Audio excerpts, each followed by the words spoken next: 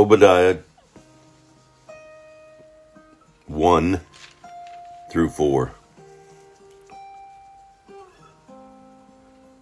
In the vision of Obadiah, this is what the sovereign Lord says about Edom. We have heard a message from the Lord.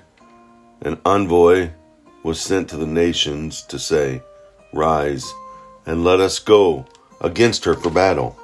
See, I will make you small among the nations, and you will be utterly despised. The pride of your heart has deceived you, you who live in the clefts of the rocks and make your home on the heights. You who say to yourself, who can bring me down to the ground? Though you soar like the eagle and make your nest among the stars, from there I will bring you down, declares the Lord." Obadiah the prophet speaking on the vision of Edom's destruction. Edom's destruction. Edom was in the city of Selah, or possibly the future city of Petra. And it was considered impregnable. It was considered to be the best. It was indefensible. I mean, people couldn't attack it without being destroyed. And they'd taken pride in that. And they weren't following God.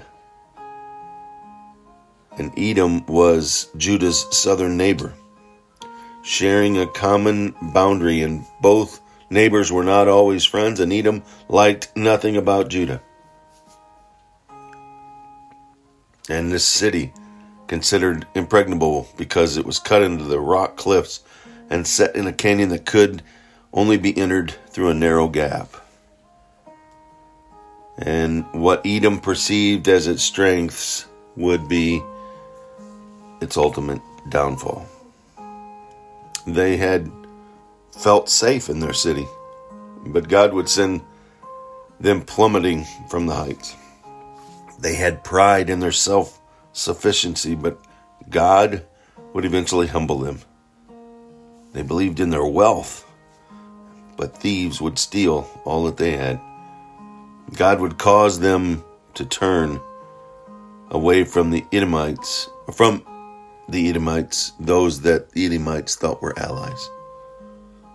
And they thought they had wisdom, and the wise in their own pride and in their own knowledge would be destroyed. No doubt that the Edomites felt secure, and they were proud of their self-sufficiency. But they were fooling themselves, because there's no lasting security apart from God. So our question becomes, is our security in objects, in people? Ask yourself, how much lasting security those things really offer? Possessions and people can disappear, and definitely can disappoint in a moment. But God doesn't change. Only He can supply true security.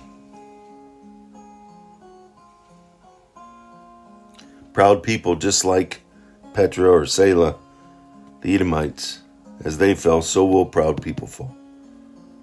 A humble person is more secure than a proud person, because humility gives a more accurate perspective of yourself and the world, and allows you to see who God truly is. Walk out your life in humility. Remove the pride, remove the ego, stop easing God out, remain vertically focused, and allow God to be your source of joy. In nothing else should you place your security. He did it. Let's do it.